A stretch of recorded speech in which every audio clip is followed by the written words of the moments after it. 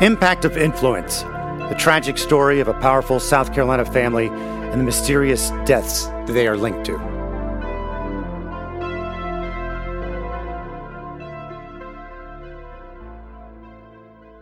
Hello, thank you for being here. Seton is on a little mini vacation for this segment. Bunch of indictments handed down, exciting stuff.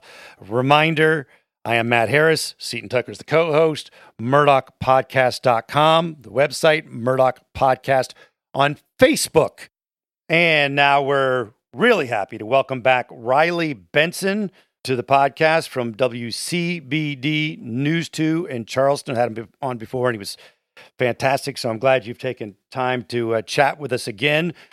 So on March 16th, we're recording this on the 17th, South Carolina Attorney General Alan Wilson and the state grand jury issued a new superseding indictment against suspended attorneys Alec Murdaugh and Corey Howerton Fleming. In addition to charges previously indicted by the state grand jury, Murdaugh is now up to, I believe, 75 criminal charges. Corey Fleming was suspended from practicing law back in October. This is the first time he's been criminally charged in anything with this indictment. And it's all about going back to the Gloria Satterfield case where Murdaugh's late housekeeper, Gloria Satterfield, died. That was 2018. A reported trip and fall incident at the property of the Murdaughs called Moselle, which is where in June, Paul Murdaugh, Alec's son, and Maggie Murdaugh's Alec's wife were found murdered. So these charges against Corey Fleming come out now, and there's a whole bunch of them there. There's 44 pages, and I've been sorting through it, and I know Riley's been sorting through it. Riley, what jumps out at you? What are the things that you zeroed in on when you read those 44 pages? Well, Matt, it's definitely a lot. We see, the money laundering, we see obtaining property by false pretenses, computer crimes, criminal conspiracy, false statements, all kinds of, breach of trust. Going through it, it's certainly a lot. And, this isn't really a big surprise hearing Chad Westendorf's deposition gave to a state grand jury late last month. Kind of went through all of this, kind of highlighting that, Corey and Alec have been working kind of hand in hand, along with potentially Judge Carmen Mullen when they were going through the death settlement for Gloria Satterfield. A couple things pop out. We go back to the 3 checks that were wrote in this, and you also look at a part, and I don't know, it's kind of hidden, but it's really well written, where Corey Fleming was allegedly aware that when he wrote these checks to Forge, it wasn't Forge DBA, the financial institution. It was instead Forge, the fake bank account, or Alec Murdaugh's bank account that he was using to, get the money or to, put the money into these accounts when he was taking it from the Satterfield's death settlement and allegedly, a number of other wrongful death settlements and personal injury settlements and things over the years, dating back several years. It answers a question that a lot of people, I know myself, had in my head was, how did Alec Murdaugh manage to do all of this by himself and get away with it for so long? Well, now that question's answered is, at least one other person helped Alec at one point to move some of this money and to, take it from other people and to hide it and really get away with the scheme that, looking at it now, it's just really shocking to see how this, kind of stayed hidden for so long. Well, here's how Corey Fleming was trying to frame this thing back in the fall, was that he was kind of, I don't know what's happening. Alec Murdaugh is pulling all the strings here. I just did what he told me to. That was the general pitch, right? And now it's not looking, well, at least the state grand jury has decided that's not what was going on. Am I correct in how they tried to frame it early on? That's, yeah. And I think that he's actually still trying to frame it that way, whereas, he thought Alec was doing everything that he was supposed to with the money, was doing right by the money, was putting it in the places where it needed to go. And Corey, so he says, was just trusting Alec to do the right thing. The state grand jury is obviously trying to prove whether or not there was criminal intent. And I think we heard it today in the hearing, but they certainly believe there was criminal intent on the behalf of Corey Fleming. And I know we're going to get to that, but he certainly is trying to paint himself as a victim in this. And that was a similar sentiment we got from Chad Westendorf when he testified, the banker at Palmetto State Bank, who was the personal representative for the Satterfield boys. It seems to me everybody's trying to paint themselves as a victim of Alec Murdaugh, and the state grand jury doesn't really seem to believe that to be the truth for Corey Fleming. I want to go back to the 3 checks you mentioned, and you mentioned Forge, which, for those who don't know, there is a Forge firm that is a real thing, and It happens with personal injury. Forge is involved in that. Alec, through his wisdom, decided to name his basically shell company or fake company Forge and just put a different ending on or whatever, and so people might not connect the dots. But Corey Fleming, you're saying, knew that wasn't the regular Forge. The money laundering charge against Fleming says that the converted money owed to the Satterfield sons to his own use, and he spent it on his mortgage and large credit card debt, and there was fraudulent expense checks too. So there's a paper trail. Yeah. That's the surprise. I mean, that to me is really surprising because these are attorneys. You would think that they know that if you're going to launder stuff, you got to be a little bit better at it. Were people surprised that he was just blatantly paying mortgages and writing checks? Speaking with Ronnie Richter and Eric Bland, who obviously represent the Satterfield at this point, I mean, they've been able to produce almost every check that was written to the account, and it was Richard A. Murdaugh, sole prop DBA Forge, is how he tried to distinguish it. It's shocking to me that you had such a paper trail, that you're able to produce these checks. You know, you're talking now more than 2 years later, and it really is kind of shocking. And I think that's really the sentiment that most people, that even Ronnie Richter and Eric Bland have, is the fact that this was pretty much right there the whole time. And just with a little bit of digging, it's uncovered really. It's just a whole lot, Matt. I want to point out again that the 75 charges from the state grand jury, Murdaugh schemes for Alec, defrauding victims of a total of about $8.5 million. The new one is 18 charges against Fleming for schemes to defraud victims of about a little over $3.6 million. And I know you talked to the former Attorney General of South Carolina, Charlie Condon. Yeah. What did you take away from your conversation with him? I've spoken with Charlie Condon several times as this case has kind of wrapped its way through the legal system. Charlie had a couple of points he made. One, obviously this is shocking to just about anybody that's specifically in the legal profession, but really anywhere. It's shocking. It's disheartening. It serves as a black eye on the profession. I think that's something you heard from Eric Bland several times. And I had mentioned this is, this answers the question of how did Alec Murdaugh manage to get away with these schemes for so long by himself? Well, like I said, he didn't. He had help allegedly from Corey Fleming and possibly others. At this point, he kind of talks about, if you're Corey Fleming, if you're Alec Murdaugh, you're looking to maybe try to cut a deal.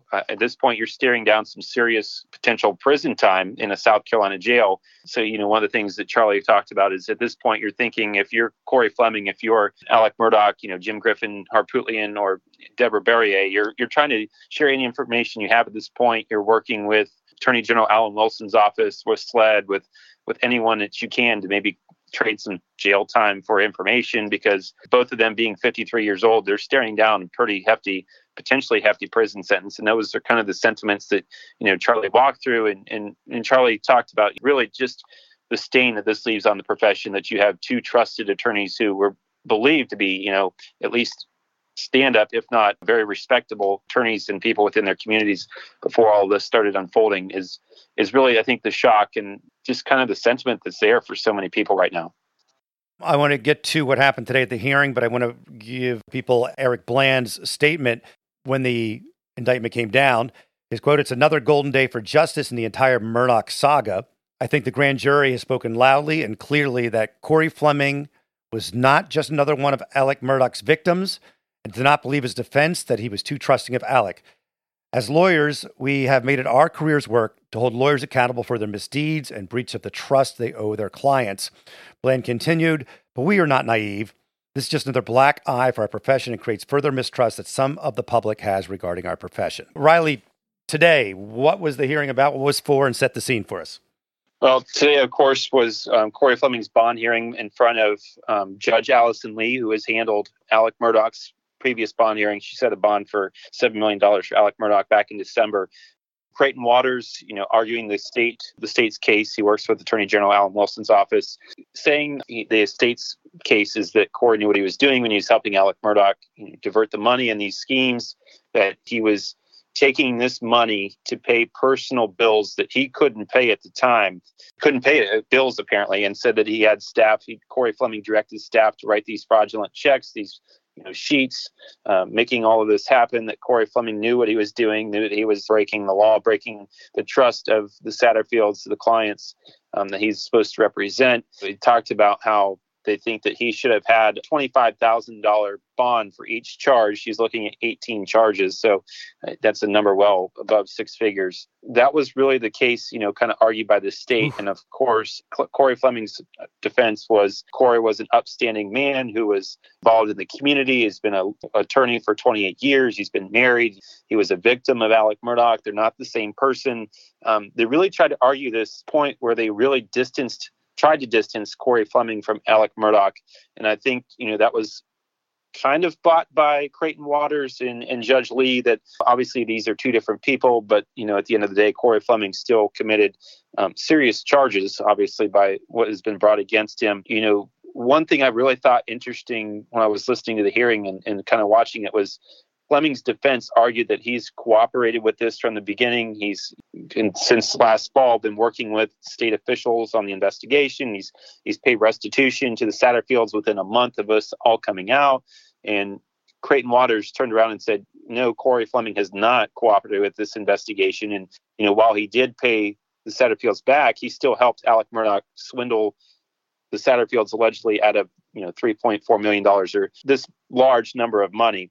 So it was kind of an interesting back and forth from both sides. And I know we're going to get to it, but Judge Lee ends up setting a $100,000 surety bond with a 10% cash option, which is significantly less than what Alec Murdaugh got several times in front of Judge Lee. But, I think the thing that really stood out the most to me was how much Corey Fleming is trying to distance himself from a guy who, from all accounts, they've been longtime friends. They went to law school together. They've practiced the law profession closely in the Low Country for several years. So that's what really kind of shocked me, and obvious reasons for doing that, but it was interesting to hear that. They are saying that Corey Fleming, the amount of money he personally received was somewhere around $100,000, and the rest went to Murdaugh. Yeah, they're saying that Corey just took his cut of the attorney fees for representing the Satterfields against Murdaugh, and that Murdaugh took the rest of the money.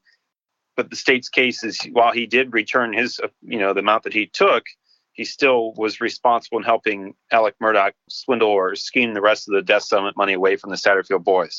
Right now, Corey Fleming is only indicted and being charged on things to do with Satterfield. Is there any other cases that are mentioned, or is it just Satterfield in this one? To my knowledge, it's just Satterfield, and Eric Blaine spoke during the hearing today about all of these charges. But to my knowledge, Corey Fleming's only being tied to the Satterfield death settlement at this point because, he represented the Satterfields against Alec Murdaugh. Anything we're missing? Yesterday, talking to Ronnie Richter, we were talking about these new charges coming down. Obviously, Ronnie is Eric Blaine's partner representing the Satterfields. One thing he mentioned that kind of stood out to me is crimes and schemes and things like this. In his words, takes a village of people to commit and get away with.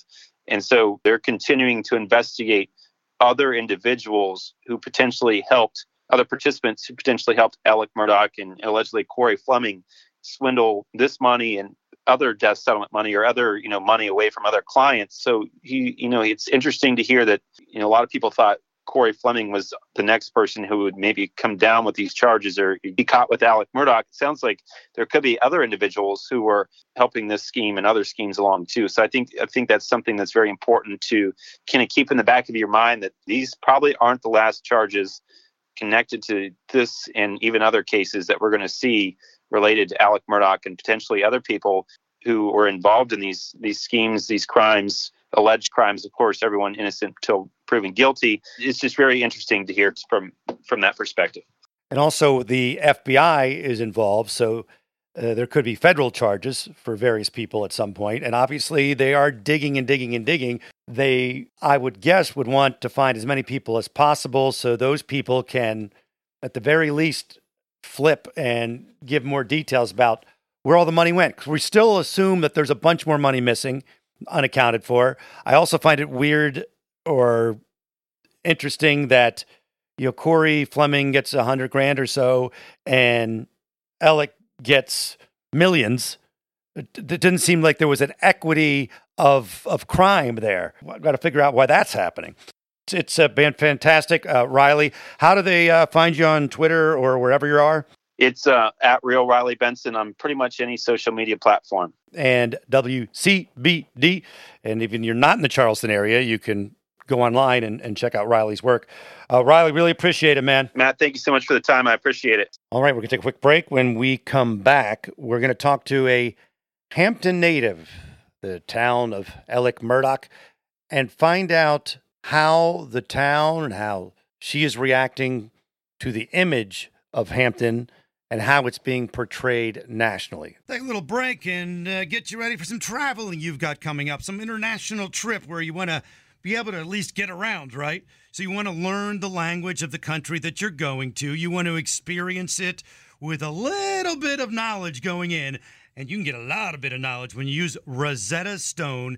It's the most trusted language learning program. It's available on desktop. It can also be used as an app on your phone or tablet. And Rosetta Stone teaches through immersion. It's instead of memorizing and drilling vocabulary words, you learn by matching audio from native speakers to visuals. You read stories, you participate in dialogues, so you are ready to go. It's the most trusted, time-tested app out there. They've been the expert in language learning for 30 years. Buy Rosetta Stone now, and you never have to pay a renewal fee. Don't put off learning that language. There's no better time than right now to get started. For a very limited time, Impact of Influence listeners can get Rosetta Stone's lifetime membership for 40% off. That's 40% off unlimited access to 25 language courses for the rest of your life. Redeem your 40% off at rosettastone.com/today. We're joined by the executive director of Hampton Friends of the Arts and many other hats that she wears. Heather Bremer is here. Hi, Heather. Hi, how are you? We're fantastic. We wanted to reach out because we have talked to some Hampton residents in the past. And one of the things we find interesting as part of this whole story is how this sudden spotlight is on this little hamlet that is not necessarily a great spotlight. And talking to people in that area that have been affected one way or another, some are annoyed, some are angry, some are unwilling to talk about it. They don't want to talk to reporters or podcasters or whatnot. But we like to get that side of the story of what it's like to be in Hampton and suddenly be associated with the Murdaughs. And you have penned an op-ed, I guess, called Rural Redefined, and you were mentioned, and Michael DeWitt does a great job for the Greenville News and others, and he's a Hampton person. And he wrote an article in the Greenville News about how the whole Murdaugh situation has turned this tiny little town into, I guess, in some ways, a punchline to national media. According to Google Analytics, just one online search term, Murdaugh, Hampton, South Carolina, has been searched an average of 1,000 times per month. So that brings us to this. So what is it that got you, I don't know if riled up is the right word, but it's been since June that you haven't been so fond of the way Hampton and the area has been portrayed in the national media. What is it that has gotten to you? Well, first of all, thank you for having me on and having this discussion, because I think it's a good one to have. Our organization is an arts nonprofit. We're located on Lee Avenue, which is right in the heart of Hampton. Walk out my front door at the theater and look down the street, and the courthouse is right there. So we're right in the center of town. We are an arts organization, but we're doing a lot with economic and community development. And so one of the things that we have is a film school for high school students where they're learning about, the most recent course we offered was in documentary filmmaking.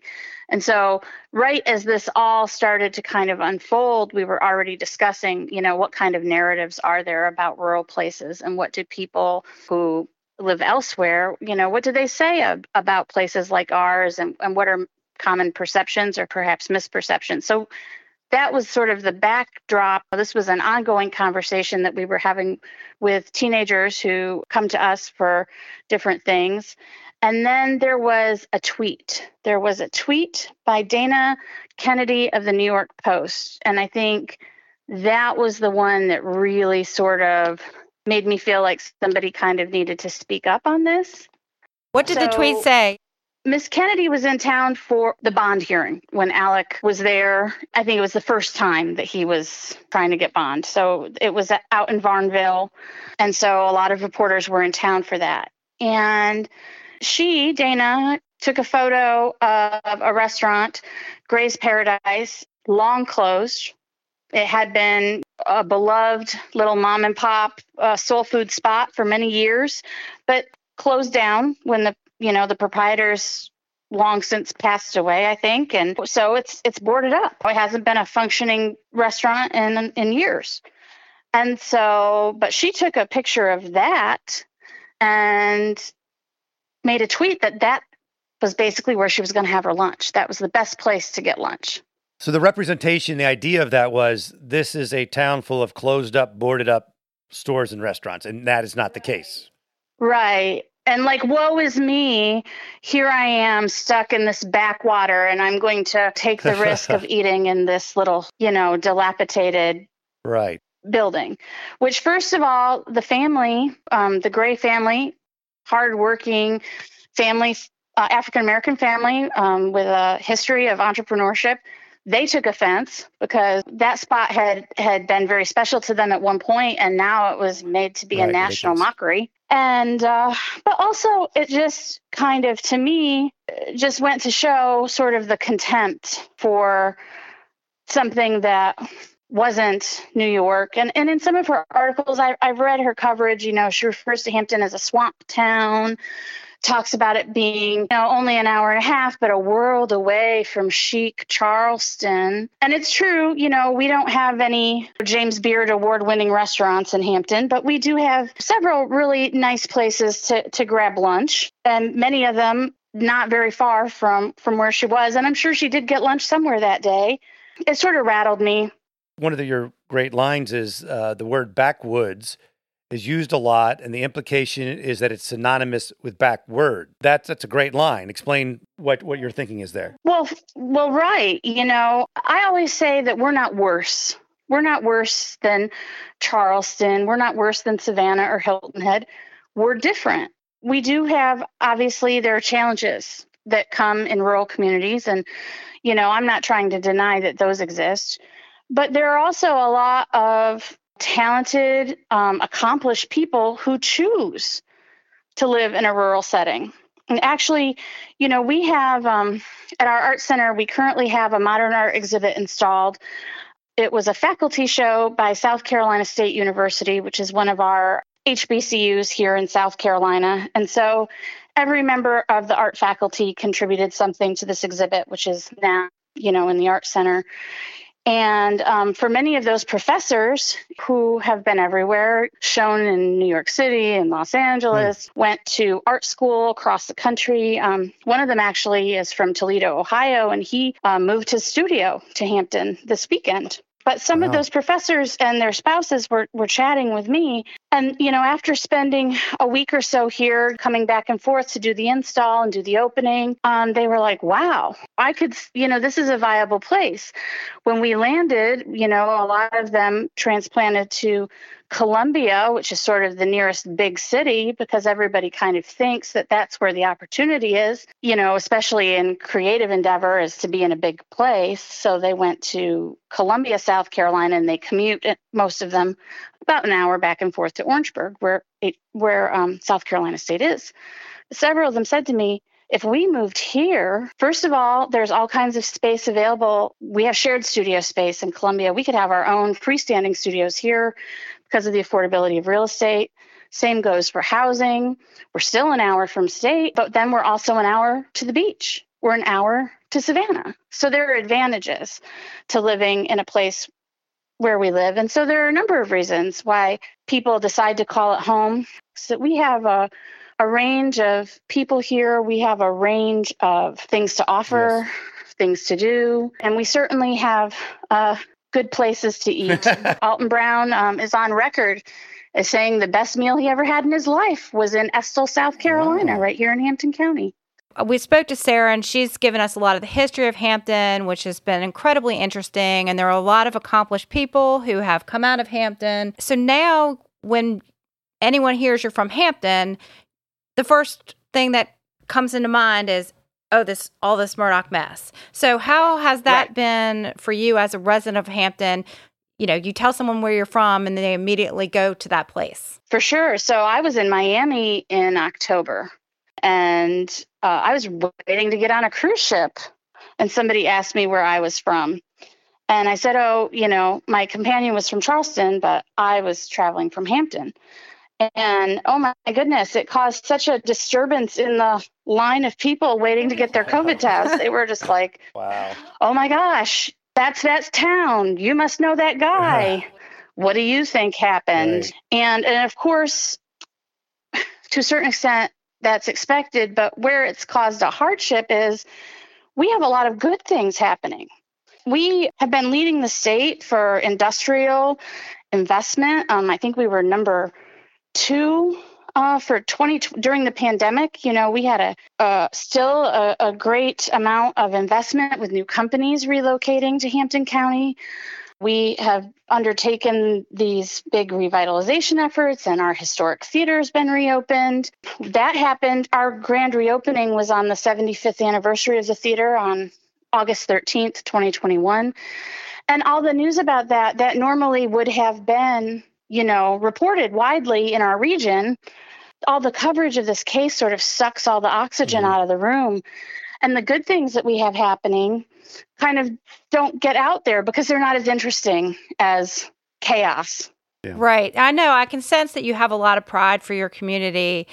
And despite everything that has happened, I also wanted to ask you, what has it been like when you have all this national media descend on your little town? Have you found it intrusive? Well, on the one hand, I'm sure it's got to be good for business, right? I mean, I'm sure it's helping out our little hotels, our restaurants, our gas stations. That's all great.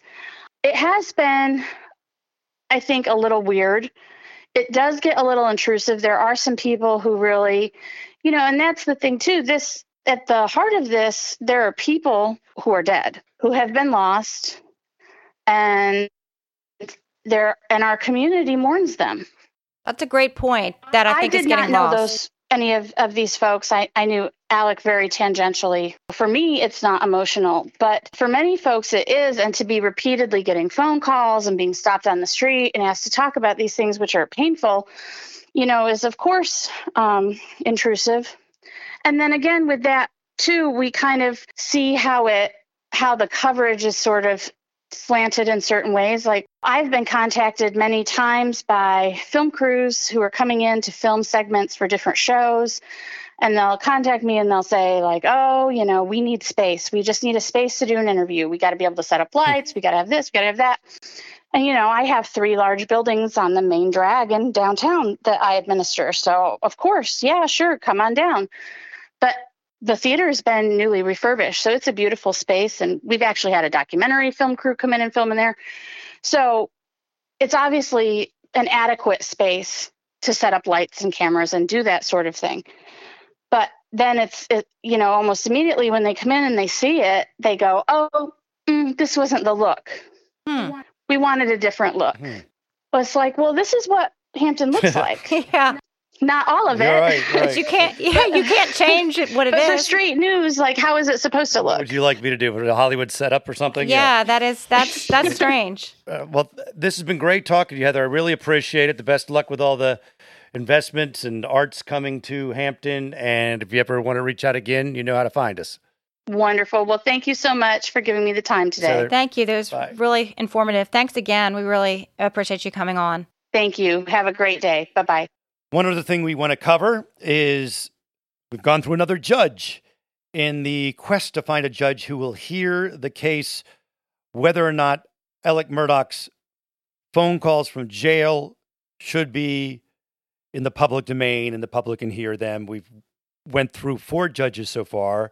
The last one we talked about last episode was Judge Michelle Childs. Now, Seton, I think we're up to judge number 5. Yes, so we have a 5th judge. It's less than 2 weeks, and now we have a 5th judge, which is Judge Cameron McGowan Curry of Florence, South Carolina, who has been a federal court judge since 1994. This is all in relation to a FOIA request that released some jailhouse tapes of Alec Murdaugh and whether they should be allowed to release more of these jailhouse tapes. And when we last talked, it was looking like Judge Childs was going to be the judge that would handle this. On March 8th, she filed an order saying she had become aware of, quote, of allegations of impropriety made by non-judicial, non-legal sources, which I think is referring to some of the papers and blogs and whatnot. She talked a little about, and you can go back and listen to the last episode, you can talk about the employment with the law firm of Nexon Pruitt. She worked from 91 to 2000. There was allegations that while as a judge, she used the law firm's PR arm, NP Strategies. And there was also word that one of her current law clerks had worked for Murdaugh's lawyer, Dick Harpootlian. Well, they said she hired this NP Strategies. NP Strategies is a PR firm that is owned by Nexon Pruitt, her former law firm.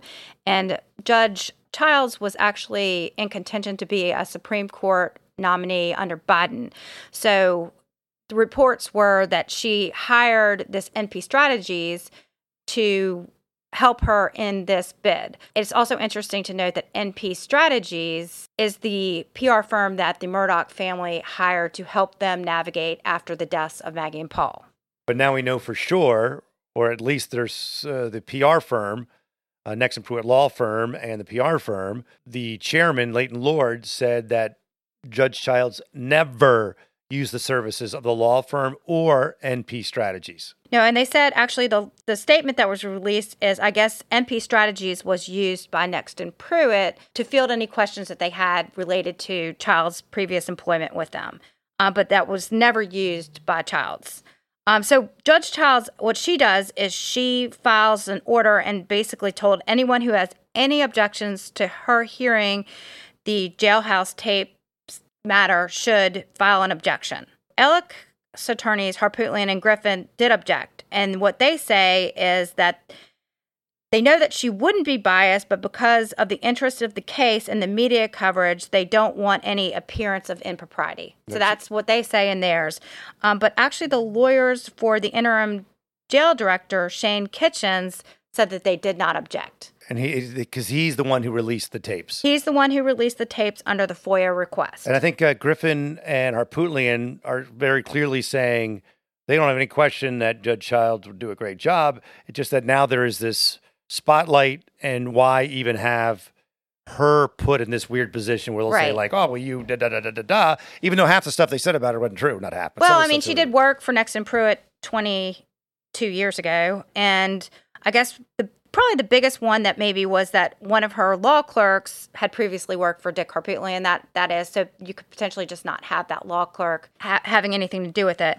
But so what Judge Childs did is she issued an order, and in that she says that judges are required to act at all times in a manner that promotes public confidence and integrity and impartiality of the judiciary. So she wants to be above reproach. She wants to be above reproach. Obviously, someone who would be a potential Supreme Court nominee is very impressive. The other thing with this new assignment of the judge, and I don't have total clarification, this is definitely something to ask John when we have him on again, is when they assigned it to Judge Curry, they changed it from a civil rights to an omnibus challenge. I don't really know what that means, and I definitely want to look more into that.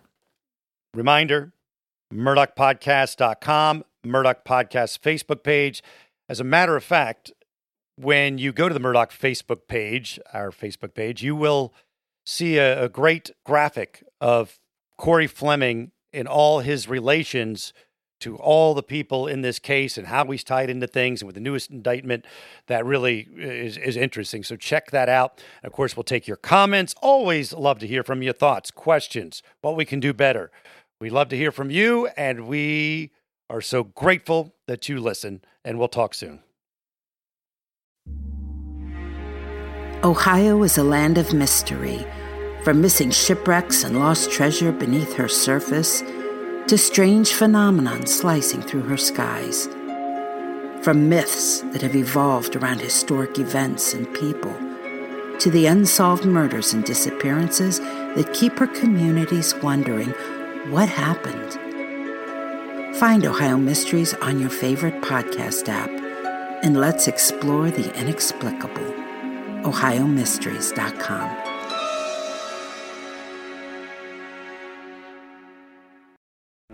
On the morning of August 1st, 1966, shots ring out from the observation deck of the clock tower on the University of Texas campus.